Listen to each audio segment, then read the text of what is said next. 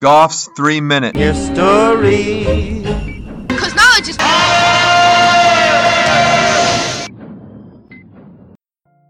Deuteronomy 23, verses 12 and 13, offers this practical advice. Designate a place outside the camp where you can go to relieve yourself. As part of your encampment, have something to dig with, and you relieve yourself, dig a hole, and cover your excrement.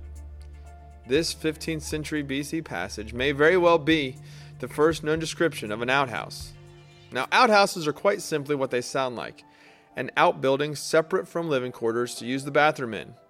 Most outhouses had a way to empty the pit. Others would be built so they could be removed from over a hole in the ground and the refuse burned and the building replaced.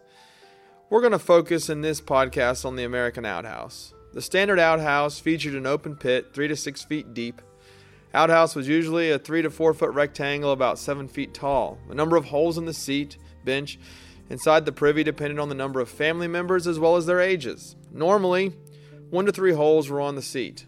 Hole sizes depended also on children, because families were known to lose children down the holes where they could drown. First Lady Eleanor Roosevelt played an important role in improving sanitation in our rural areas.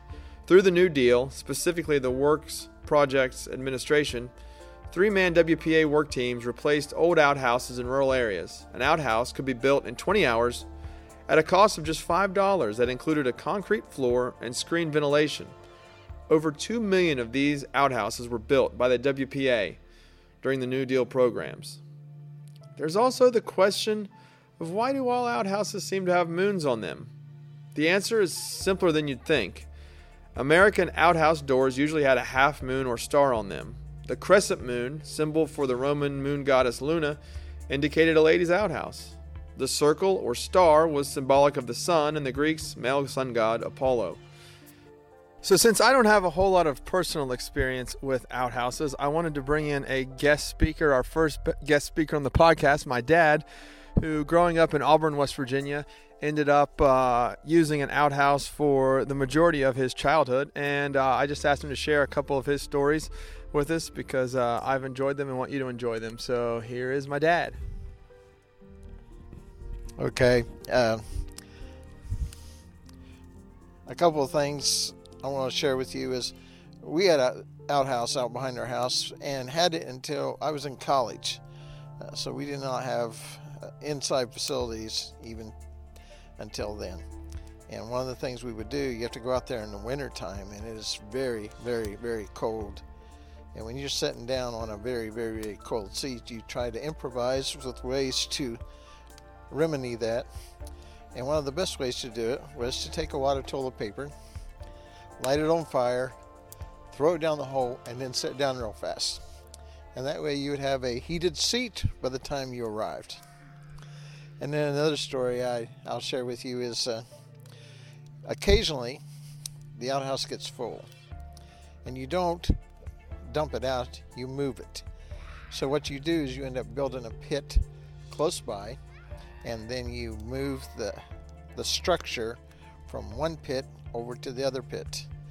And we had reached that point and had to move the structure. And my cousins from Pittsburgh come down to visit, as they always did, and they had the finer things like indoor plumbing.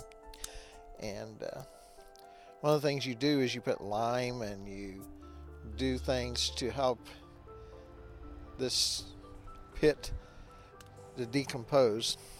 So we would burn trash on it, put lime on it, do anything to kill the smell and to let it solidify.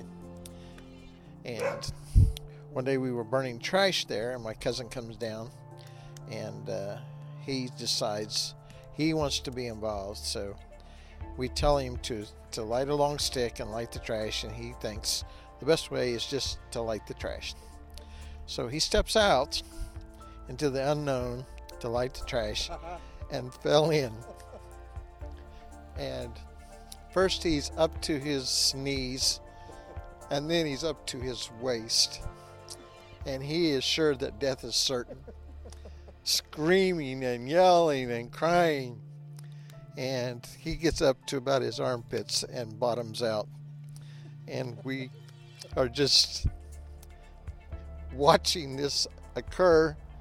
and laughing our tail off as my dear cousin sinks into oblivion. But he stopped, and of course we go on a rescue mission and find a rope and stuff and extricate him from the mire. And then he is so embarrassed and so upset that he begins to lay down in the grass and just waller and do anything to rid him from the smell and the contents of the pit. And then everybody has a good laugh except his family, who were horrified and upset that we're laughing at him. But they always laughed at us for having an outhouse. So those are my 2 outhouse stories. I have many others. It was a 2-holer, so you could have a social event there as well. We've all probably used an outhouse at one time or another, and many of us probably have similar stories, either in person or from relatives, about using an outhouse. Now, the outhouse will forever be a part of our culture and lives, even if they are newer and more stylized. As long as outdoor events occur, we will have the outhouse's travel-friendly contemporary counterpart, the Porta-John. Class dismissed. This podcast written, produced, and narrated by Isaac Goff in wild, wonderful Ward County, West Virginia. Now you know. And knowing is half the battle.